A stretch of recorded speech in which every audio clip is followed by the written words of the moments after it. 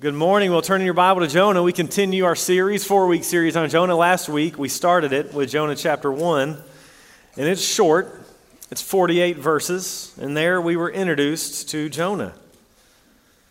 And God calling this nationalistic prophet to go and to preach to his enemies, and Jonah, of course, heads in the other direction. He wants nothing to do with these wicked Ninevites. And we learn from chapter 4, the reason he rebels is he knows God's going to be gracious. If you weren't here, let's read that. Chapter 4, verses 1 and 2 are really important for the book of Jonah. Chapter 4, verse 1 says this. If you're not there yet, don't worry. If you've got a pew Bible, it's page 657. We're going to be looking at Jonah 2, but let me go ahead and read chapter 4, verse 1, just to give us some context here. Jonah, after Nineveh repents, Jonah, to this, it seemed very wrong, and he became angry. And he prayed to the Lord, "Isn't this what I said, Lord, when I was still at home? This is what I tried to forestall by fleeing to Tarshish. I knew that you're a gracious and compassionate God, slow to anger and abounding in love, a God who relents from sending disaster."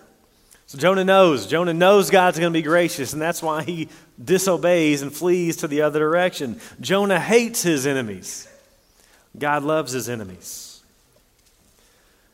But the God of all grace pursues this stubborn prophet, and he hurls a great wind on the sea, because sometimes God sends a storm to wake us from the stupidity of our sin. Then we have the pagan sailors. They pray, they have a prayer meeting, and they're seeking God. What's Jonah doing? He's sleeping. So they cast lots, and of course the lot lands on Jonah. We've seen God interrupting and intervening. You can't outrun the effective grace of a sovereign God. Now I want us to look at chapter 2, but let's go ahead and read all of chapters 1 and 2 to keep the story in front of us. Jonah 1:1. The word of the Lord came to Jonah, son of Amittai. "Go to the great city of Nineveh and preach against it, because its wickedness has come up before me." But Jonah ran away from the Lord and headed for Tarshish. He went down to Joppa, where he found a ship bound for Tarshish. After paying the fare, he went aboard and sailed for Tarshish to flee from the Lord. Then the Lord sent a great wind on the sea, and such a violent storm arose that the ship threatened to break up. All the sailors were afraid, and each cried out to his own God, and they threw the cargo into the sea to lighten the ship. But Jonah had gone below deck, where he lay down and fell into a deep sleep. The captain went to him and said, "How can you sleep? Get up, call on your God. Maybe he'll take notice of us and we won't perish." Then the sailors said to each other, "Come, let us cast lots to find out who's responsible for this calamity." They cast lots, and the lot fell on Jonah. So they asked him, "Tell us, who's responsible for making all this trouble for us? What kind of work do you do? Where do you come from? What's your country? From what people are you?" And he answered, "I am a Hebrew, and I worship the Lord, the God of heaven, who made the sea and the dry lands." This terrified them, and they asked, "What have you done?" They knew he was running away from the Lord because he had already told them so. The sea was getting rougher and rougher, and so they asked him, "What should we do to you to make the sea calm down for us?" "Pick me up and throw me into the sea," he replied, "and it will become calm. I know that it's my fault that this great storm has come upon you." Instead, the men did their best to row back to land, but they could not, for the sea grew even wilder than before. Then they cried out to the Lord, "Please, Lord, Yahweh, do not let us die for taking this man's life. Do not hold us accountable for killing an innocent man, for you, Lord, have done as you pleased." Then they took Jonah, threw him overboard, and the raging sea grew calm. At this, the men greatly feared the Lord, and they offered a sacrifice to the Lord and made vows to him. Now the Lord provided a huge fish to swallow Jonah, and Jonah was in the belly of the fish 3 days and 3 nights. From inside the fish, Jonah prayed to the Lord his God. He said, "In my distress I called to the Lord, and he answered me. From deep in the realm of the dead I called for help, and you listened to my cry. You hurled me into the depths, into the very heart of the seas, and the currents swirled about me. All your waves and your breakers swept over me. I said, I've been banished from your sight, yet I will look again towards your holy temple. The engulfing waters threatened me. The deep surrounded me. The seaweed was wrapped around my head. To the roots of the mountain I sank down. The earth beneath me barred me in forever. But you, Lord my God, brought my life up from the pit. When my life was ebbing away, I remembered you, Lord, and my prayer rose to you, to your holy temple. Those who cling to worthless idols turn away from God's love for them. But I, with shouts of grateful praise, will sacrifice to you. What I have vowed, I will make good. I will say, salvation comes from the Lord. And the Lord commanded the fish, and it vomited Jonah onto dry lands. So let's look first at Jonah's self-destruction, picking up where we left off last week. Look at verse 8. The sailors asked him, tell us who's responsible for making all this trouble. What kind of work do you do? That was their first question. And notice there in verse 9, he didn't answer that question. He was embarrassed. He just tells them of his nationality, his real pride. I'm a Hebrew, and I worship the Lord, the God of heaven, who made the sea and the dry land. And they're like, okay, you're trying to escape the one who made the sea and the dry land by leaving the dry land and going to the sea. And they say, what have you done? Verse 11, the sea was getting rougher and rougher, and so they asked him, what should we do to you to make the sea calm down for us? Pick me up and throw me into the sea, he replied, and it will become calm. I know that it's my fault that this great storm has come upon you. So Jonah realizes he's the problem, and he asks them to kill him. This storm is going crazy. Remember, these were seasoned sailors. This wasn't their first storm, but they were afraid, so much so they get rid of all their gear. They're not making any profit on this ship, and they decide to throw him in because he asked for it. You know what he could have done? He could have prayed. He could have given in. He could have said, you know what? I will go preach to them.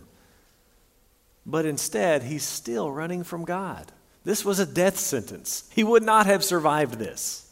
He would rather die than to see God give grace to these pagan enemies, the Ninevites. His heart is harder than frozen concrete.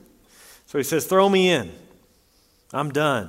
Tired of running, and I would rather die than serve a God who loves his enemies. And notice the compassion of the sailors. Look at verse 13. Instead, the men did their best to row back to land. But they could not, for the sea grew even wilder than before. Then they cried out to the Lord, please, Lord, do not let us die for taking this man's life. Do not hold us accountable for killing an innocent man, for you, Lord, have done as you pleased. Then they took Jonah and threw him overboard, and the raging sea grew calm. These pagan sailors, they don't want to kill him. Again, who really fears the Lord? Ironically, these pagan sinners care more about people not perishing than Jonah the prophet. They tried to get back to land. They didn't want to do it, so they tried, but here we learn, but they could not.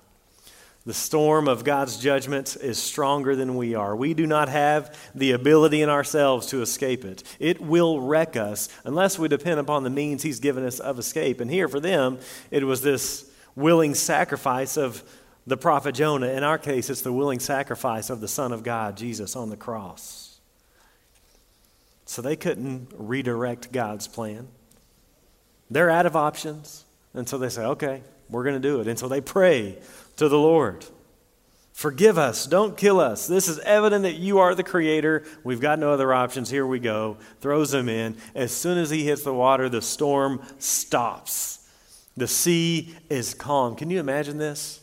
A storm like these sailors have never seen. They throw him in and it's done. And notice their response, verse 16. At this, the men greatly feared the Lord, and they offered a sacrifice to the Lord and made vows to him. They're converted to the one true God, Yahweh. That's the language they use. Their life is changed. Their false gods are turned from. As Acts put it, they turn from vain things to the living God. Notice chapter 1, verse 5 of Jonah. All the sailors were afraid, and each cried out to his own God. And after this, verse 16, they fear the Lord Yahweh. And again, we have more irony, more satire. Jonah sees the very thing he doesn't want to see. The reason Jonah's belling is because he doesn't want to see God save these non-Jewish pagans. What's the first thing Jonah sees? God saved these non-Jewish pagans. They're characterized by humility and repentance, not Jonah. But it's over. It's calm. Now maybe he can swim to shore. Maybe he can swim and climb back in. Nope. You ever use GPS and you go a different route? And Siri, what does she say?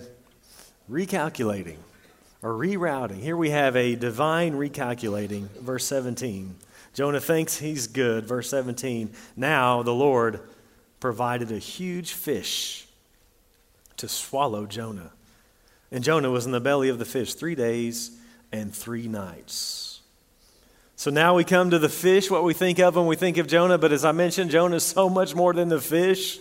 It's about not the great fish, but the great God. And he's not finished with Jonah. He sends a storm. He sends the lots. And now he sends a fish. God has a point to make. He's the maker of the land and the sea and all that is in it. This God is utterly unique. I like to fish, but my patience runs out about after an hour. I'm going to go to the San Juan trip this year. I'm bringing lots of books. I'm not very good at fishing, but I enjoy it. God calls the world into being with words, and he can call this huge whale or huge fish or whatever it is to come and eat this nationalistic prophet without effort. Because he's in control. This God is utterly unique. It's one of the things we see again and again. God is in control. We see this all over the book. Look at chapter 1, verse 4. The Lord sent a great wind. He's sovereign over the weather. Look at chapter 1, verse 7. They cast lots. Of course, the lot falls on Jonah. Even the sailors recognize this. They say in verse 14, you've done as you pleased. And then we see in chapter 1, verse 17, the Lord provides a fish or appoints a fish. And then chapter 2, verse 3, Jonah rightly says, you hurled me into the depths. These are your waves. These are your billows. Then we see in chapter 2, verse 10, the Lord commands the fish and it vomits Jonah. Then in chapter 4, we're going to see in verse 6, the Lord's going to provide a leafy plant. It's going to grow. And then in chapter 4, verse 7, we're going to see God provide a worm. It's going to chew the plant. And then in chapter 8, we're going to see God provide a scorching east wind. The Lord is sovereign. He is in control. He appoints a fish. He violates the free will of this fish because he's got a purpose to accomplish. He's on a mission. Nineveh will be evangelized. Jonah will be evangelized. He's the hound of heaven, and he will chase his people down. He uses his word. He uses the wind. He uses the lots. He uses the fish. He uses whatever he needs to chase his people down. He's got the whole universe at his exposure. You may not know this, but Alicia, my wife, is also Dr. Doolittle. She loves critters, and so in Dripping Springs, where we were before this, we had a little bit of land, and so she was able to accumulate animals mostly for free. We had a dog, we had 3 turtles, we had a crawdad that lived like 3 years somehow. We had a fish, we had probably several others that I'm missing. And one weekend I was gone teaching at a conference, and I come home to a pig. Turns out a pregnant pig. So there's 7 or 8 or 9 little piglets, and then a couple months later, we get called to move to Abilene. And so Alicia at this point is about 38 weeks pregnant. She wasn't catching those pigs. So who is tasked with catching the pigs? Me. And so I thought they were pigs. I go out, those things are fast. I mean, they are very fast. I was like Rocky with the chickens, you know. And the first hot, it was like July, about a year ago, and I just gave up the first time. I was like, I'm done. My exceeded my limits. Came back the second time, was able to catch a couple, and trying to turn these little things into bacon, getting all sweaty, and just kidding, we gave them away. But my limits were reached to chasing the runaways pretty quickly. A little sweat, a little mud, I'm done. Not the Lord. The Lord has no limits. He's on a mission for Nineveh. He's on a mission for Jonah's heart. And so he'll use the wind, the lots, and even the fish. His pursuit is relentless for those whom he loves. Job 42:2, I know, Lord, you can do all things and that no purpose of yours can be thwarted. So God appoints a fish, calls him up from the deep, goes fishing with his prophet as the bait, and the fish bites. Jonah goes into timeout in the belly of the fish, which had to be extremely unpleasant. You know, you see the kids' books and it's like Pinocchio, you know, where he's like on the plank of wood and he's got his lamp and he's got lots of room. No, this was the belly of a sea monster. This was hot. This was claustrophobic. This was swampy. It probably felt like Houston. Had to smell terribly, like a porta potty at the West Texas Fair and Rodeo. This is terrible for Jonah. We were on our way back to Colorado, from Colorado, and of course we got little ones, so we have to stop, and we stopped this little place. I think it was called Green Mountain Village, and there was some really cool swings, and so of course we got little ones, we had potty breaks. And we were like 50 yards away, and man, this smell just begins, and we get closer and closer, and it's like our one place to go.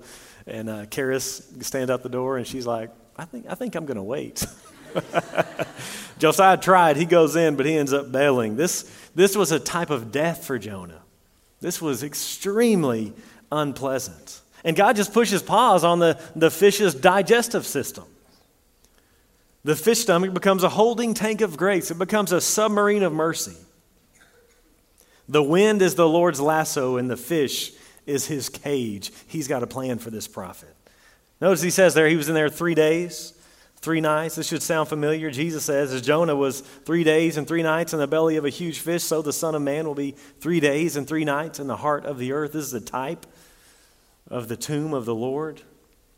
He's in a bad spot. And so finally, he stops running. Look at chapter 2. From inside the fish, Jonah prayed to the Lord. He said, in my distress, I called to the Lord, and he answered me. From deep in the realm of the dead, I called for help. You listened to my cry. So finally, Jonah turns to his master. 3 days later, he's got the will of a defiant toddler. But from the belly of the fish, he prays. In his distress, he prays. And he's not praying here out of affection. He's praying out of affliction. He finally gives in. After 3 days, he stops fleeing the Lord. He had sinned, so he's running from the Lord, and he probably thought all he could do was continue to run. Too late now. I can't turn back. I've already blown it. I don't know about you. I used to live this way. When you sin, not if. When you sin, how do you respond? Jonah thought, I sinned once. I've just got to keep going. I used to think I would sin and I would have to kind of beat myself up and have this little personal penitence and wait and not pray and not be in the Word and think, okay, now I can get back, as if he forgets. What a distorted view of who God is. That is anti-gospel. When we sin, not if. We go to the Lord, not from the Lord. He's not surprised at your feebleness and your fallenness. He knows what you're made of. He knows you're a sinner. It's not as if when you sin, he thinks, oh man, I didn't see that one coming. Never mind, let me erase the name out of the book of life that's been there since the foundation of the world. No, he knows our frame. When we sin, we go to him in repentance. That's part of our growth in the Christian life. It's shortening the time between when we sin and when we repent. And you notice the sooner you repent from your sin, it just becomes less of an issue. You don't sin because you know you need to repent right after that. We stay at the foot of the cross. That's where the Lord wants us. He is honored. He is glorified as we take our sin to him and remind ourselves of his redeeming grace every single day. This hardship is meant to lead Jonah to the end of himself. God will do that for us. He'll do the one thing we cannot do for ourselves. See, Jonah can run from God. He can't run from Jonah. Jonah is with Jonah everywhere he goes. He needs some help, and so the Lord helps with this divine intervention. This is not judgment. This is redemption. The Lord knocks him down, so the only place he can look is up. Hopelessness is the pathway to hope. And God will do this to the children he loves. He'll bring us to the end of ourselves so we will look to him. I love the way someone put it. God's office is at the end of our rope. So finally gets to the end of his rope and he prays.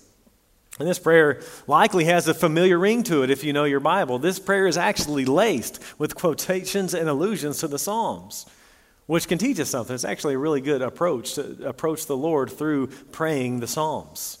You get in a rut when you pray, just open up the psalm and pray through a psalm. Normally, you're probably praying for yourself and for your family and for your church and work situation. Just take a psalm and then pray that psalm for yourself, for your family, for your church, for your work. Keeps prayer fresh. So Jonah uses the Psalms to help him approach the Lord. But this is also frightening.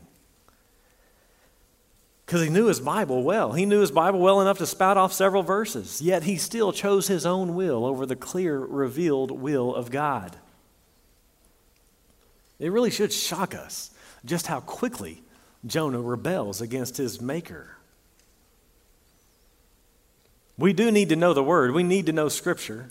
But we must not stop there. We must obey the Word. Biblical literacy does not equal spiritual maturity. You may be able to wax eloquently about various theological issues, but how are you living? Jonah sure could, and how was he living?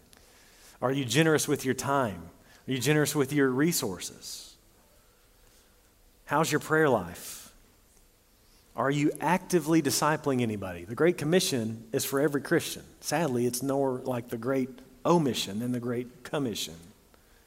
Are you obeying the Lord in the Great Commission? When's the last time you shared your faith? Our confessional theology must match our functional theology. It did not with Jonah. Look at verse 3. He prays, "You, Lord, hurled me into the depths, into the very heart of the seas, and the current swirled about me. All your waves and your breakers swept over me." Remember, this was Jonah's idea, and it was the sailors who hurled him into the depths. But here, Jonah gives credit to God. He says, "You hurled me into the depths. These are your waves. These are your breakers." See, Jonah knows that God is sovereign. He knows that God is in control. He knows there are no accidents in God's worlds. God is working out his plan, and the way God works out his plan, his sovereign plan, is through people. Let's go deep here for just a minute. We don't do this too often. Let's go deep here for just a minute. This is what theologians call compatibilism. And the idea is that the Scripture, and this is really important, teaches that God is absolutely, meticulously sovereign over all things. Remember Proverbs 16, the lot is cast into the lap. Its every decision is from the Lord. Even throwing dice is determined by the Lord. He is in control. We see that in Jonah. But people, us, humans, are totally responsible. And the Scripture affirms both. God is completely and totally sovereign. People are completely and totally responsible for their actions. Those two truths are not contradictory, even though our little finite minds often can't work it out. They are compatible. Hence the term compatibilism. Maybe the best way to illustrate this is from the story of Joseph. Remember the story of Joseph? Joseph is abandoned by his brothers, and he ends up reuniting with them at the end, in Genesis chapter 50, verse 20. And he tells Joseph tells his brothers, remember they sold him off, and he rises to power, and he tells his brothers, "You intended this for evil, but God intended," same verbs, "you intended this for evil, but God intended this same historical events for good." Joseph's brothers were responsible for what they did. God was totally sovereign through Joseph's brothers. They're compatible. God is sovereign. We are responsible. And we see this very clearly here in Jonah. We see that it is the sailors who throw him in, and Jonah says, "You threw me in." I want to read a long quotation here from a systematic theology book. It's by Wayne Grudem. Really good resource to own, to be able to check out. It's not something you want to read cover to cover necessarily, but a good reference book. And notice what he says about this idea of God's sovereignty and our responsibility. He says, "The life of Jonah is a remarkable illustration of God's concurrence in human activity. The men on board the ship sailing to Tarshish threw Jonah overboard, for Scripture says they took Jonah and threw him into the sea. Yet only 5 verses later, Jonah acknowledges God's providential direction in their acts. For he says to God, 'You cast me into the deep, into the heart of the seas.' Scripture simultaneously affirms that the men threw Jonah into the sea and that God threw him into the sea. The providential direction of God did not force the sailors to do something against their will, nor were they conscious of any divine influence on them. Indeed, they cried to the Lord for forgiveness as they threw Jonah overboard." What Scripture reveals to us, and what Jonah himself realized, was that God was bringing about his plan through the willing choices of real human beings who were morally accountable for their actions. In a way not understood by us and not revealed to us, God caused them to make a willing choice to do what they did, end quote. So God is sovereign. God is the Lord of this universe, but he always uses means, and usually it's people. You tracking with me? For 6 of you, great. For the rest, let's just keep moving. Verse 6. He keeps praying. "To the roots of the mountains I sink down. The earth beneath barred me in forever. But you, Lord my God, brought my life up from the pits." It's interesting. Where's he praying this from? He's praying this from the pit.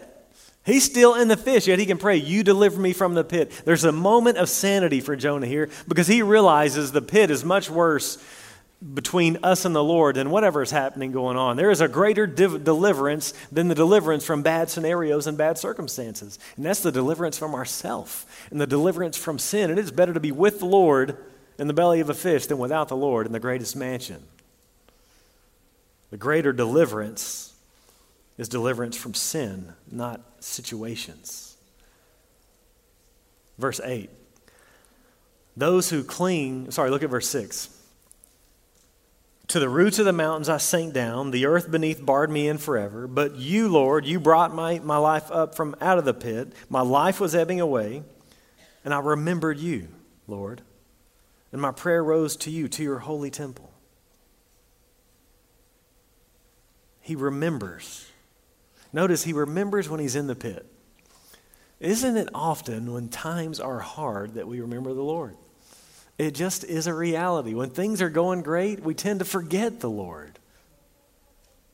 Often the grace of trials produce remembrance of the Lord. Again, he'll bring us to a place that only he can bring us, where we can only look to him. And it's his kindness. This is his kindness to Jonah.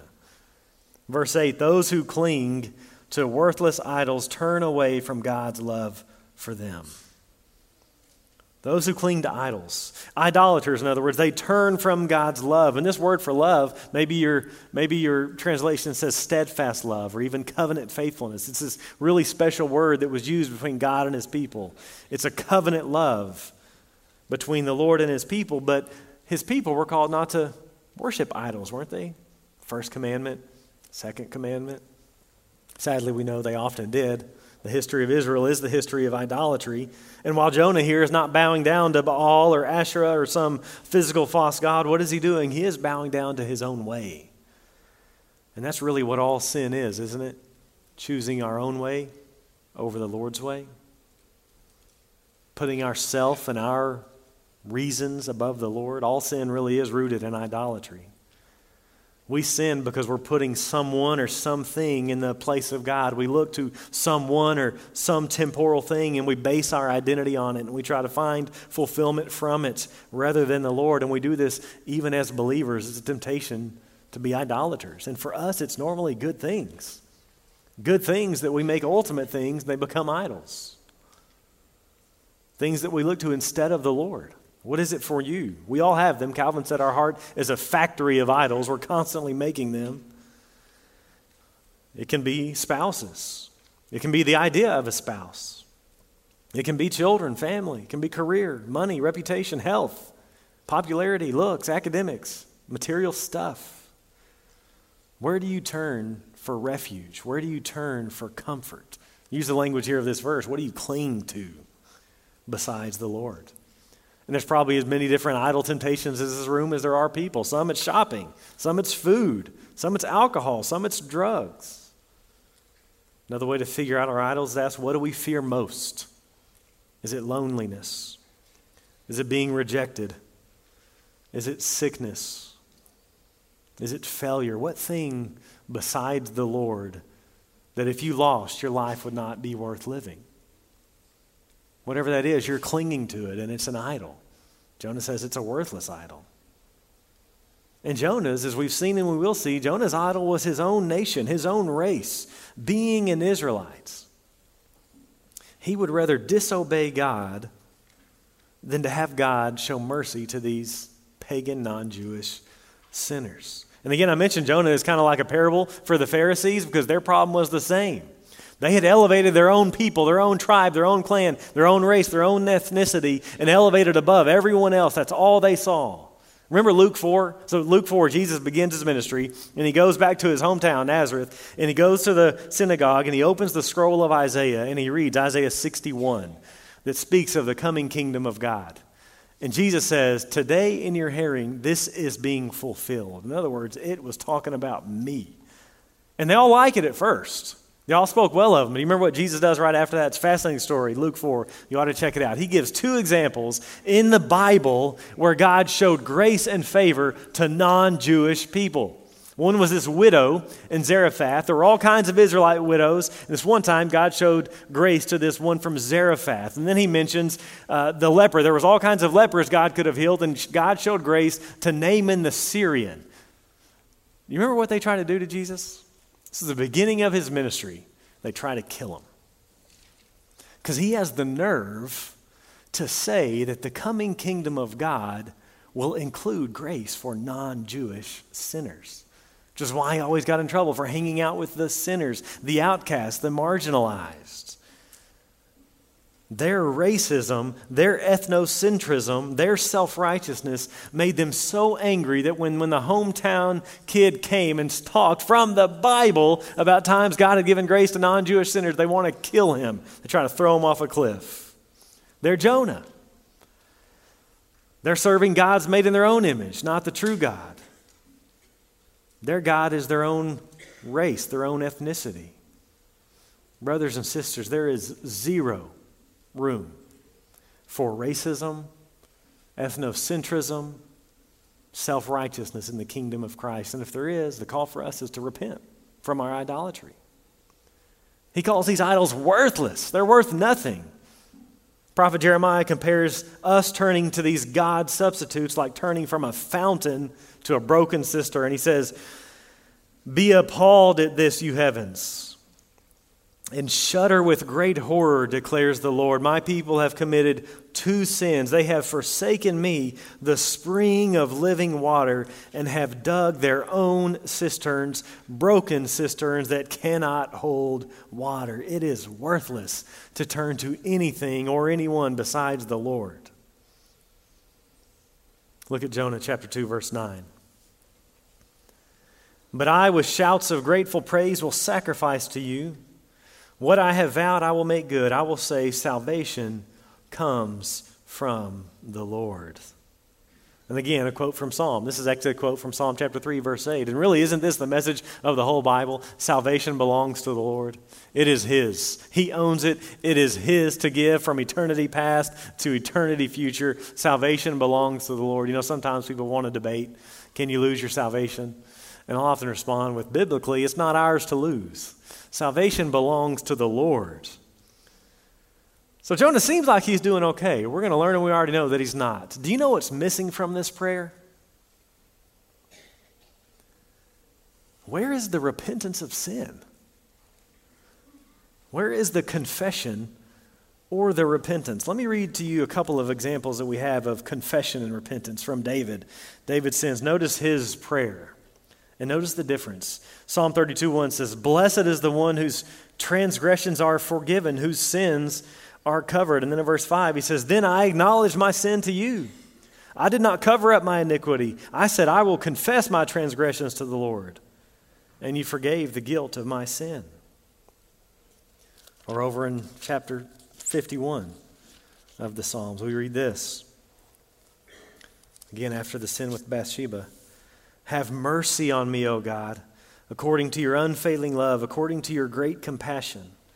Blot out my transgressions, wash away all my iniquities, and cleanse me from my sin. For I know my transgressions, and my sin is always before me. Against you, you only," which is really an incredible prayer, right? Because he basically raped Bathsheba and killed Uriah, but sin is always first and foremost against the Lord.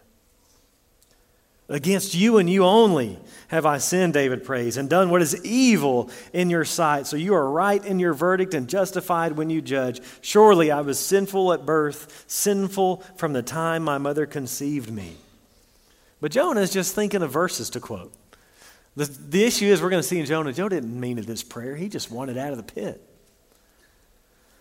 There's no repentance. There's no confession of his sin. He's praying out of desperation. He just wants out of this cesspool, which is scary because he knows the right thing to say. He knows the Sunday school answer. Remember, he's got all kinds of Psalms. He knows parts, bits, and pieces of the Bible, but he's missed the whole big picture of what the Bible, what the God of the Bible is about. One time, Sherlock Holmes and Watson went camping, and after dinner and a good bottle of wine, they weren't Baptist, I guess, they retire for the night and they go to sleep.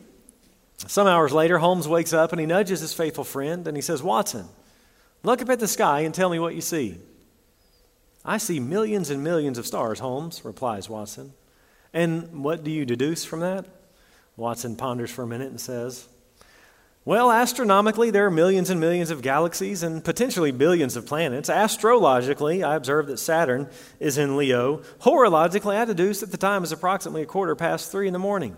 Meteorologically, I see we'll have a beautiful day tomorrow. But what does this tell you, Holmes? And there's a moment of silence. Watson, you fool, somebody has stolen our tent. Watson had some details right. He missed the big picture. This is the same with Jonah. Jonah knows parts and pieces of the Bible. He missed the big picture. He didn't understand the heart and mission of this God. He forgot the main story, right? Remember the main story. God creates. Then he creates promises to Abraham, Genesis 12, and says, through you, Abraham, I'm going to bless the whole world. Through you and your family, through Israel, I'm going to bless the Gentiles. The reason I'm forming you is to be a blessing. You are blessed in order to be a blessing. Then it's just repeated. If that weren't enough, we have Exodus chapter 19, and the nation of Israel is formed. And what was their purpose? They were to obey the Lord so that they would be a kingdom of priests. This is why they existed. The people of God have always existed to bring the blessing of God to those who don't have it. Jonah missed it. Knew some Psalms. He didn't understand the big picture. This is scary, friends. And the enemy wants us to forget our purpose, which is to be a light to the nations. Jonah missed the heart and the mission of God. And then we have verse 10. Look at Jonah chapter 2, verse 10. And the Lord commanded the fish, and it vomited Jonah onto dry land. God says, good fish, well done, good and faithful servant, your job's done. God graciously hears Jonah's cry, and he turns him into fish puke, penitent puke. He's bleached and beached. He's repentant and regurgitated. He's remorseful Ralph. And the question for us becomes, where are you turning from the Lord? Where are you rebelling against the clear and known, revealed will of God? Are you fleeing from His word? Don't wait for the storm. Don't wait for the Lord to appoint a fish. Turn to Him now. Let His kindness lead you to repentance. You can't outrun grace. God sending this storm and appointing this fish, this is not His anger. This is His love. This is not punishment. This is not retribution. This is restoration. This is fatherly discipline. This is grace. He's not being paid back for his sin. He's being brought back from the presence of the Lord that he fled in chapter 1, verse 3.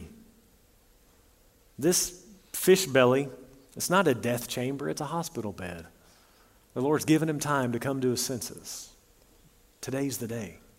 This is an intervention. Maybe you've been a part of an intervention. Maybe you've seen an intervention, or you've got someone, usually an addict, and they don't realize the danger they're in, and so loved ones, family and friends will come, and they'll invite them to a place and basically pounce on them, send them away to therapy, hoping they will realize just how deep in trouble they are. This is Jonah. Jonah doesn't realize the danger he's in. Maybe, brothers and sisters, you don't realize the danger you're in. If you're turning from the Lord, there is no more dangerous spot. It's like dull cattle being moved along to the slaughter.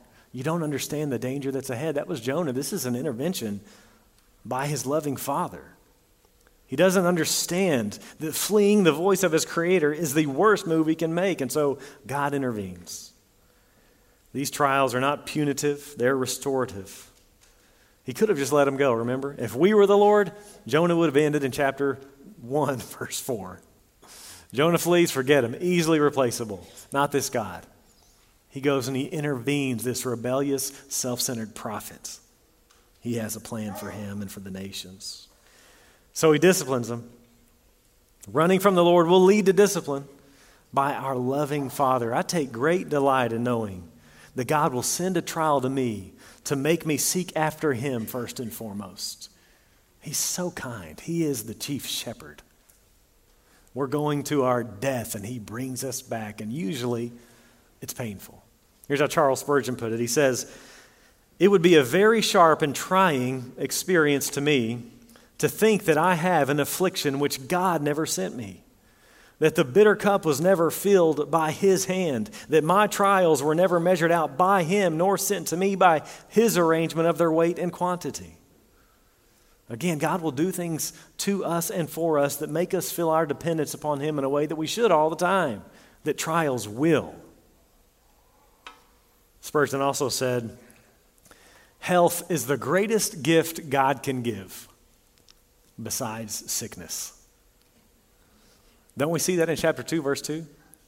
In my distress, I called to you. Jonah wouldn't have called to the Lord if it weren't for his distress. Psalm 119, before I was afflicted, I went astray, but now I keep your word. God will discipline us out of love to bring us back. I love that he'll do that. He'll crush our idols.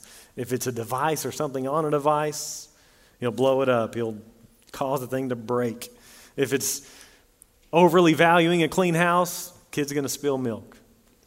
Worshiping our new car, little boy's going to carelessly swing open the door and add a little bit of character. If it's health, sickness is going to come. If it's pride, we're going to fall. If it's approval, we'll blow it.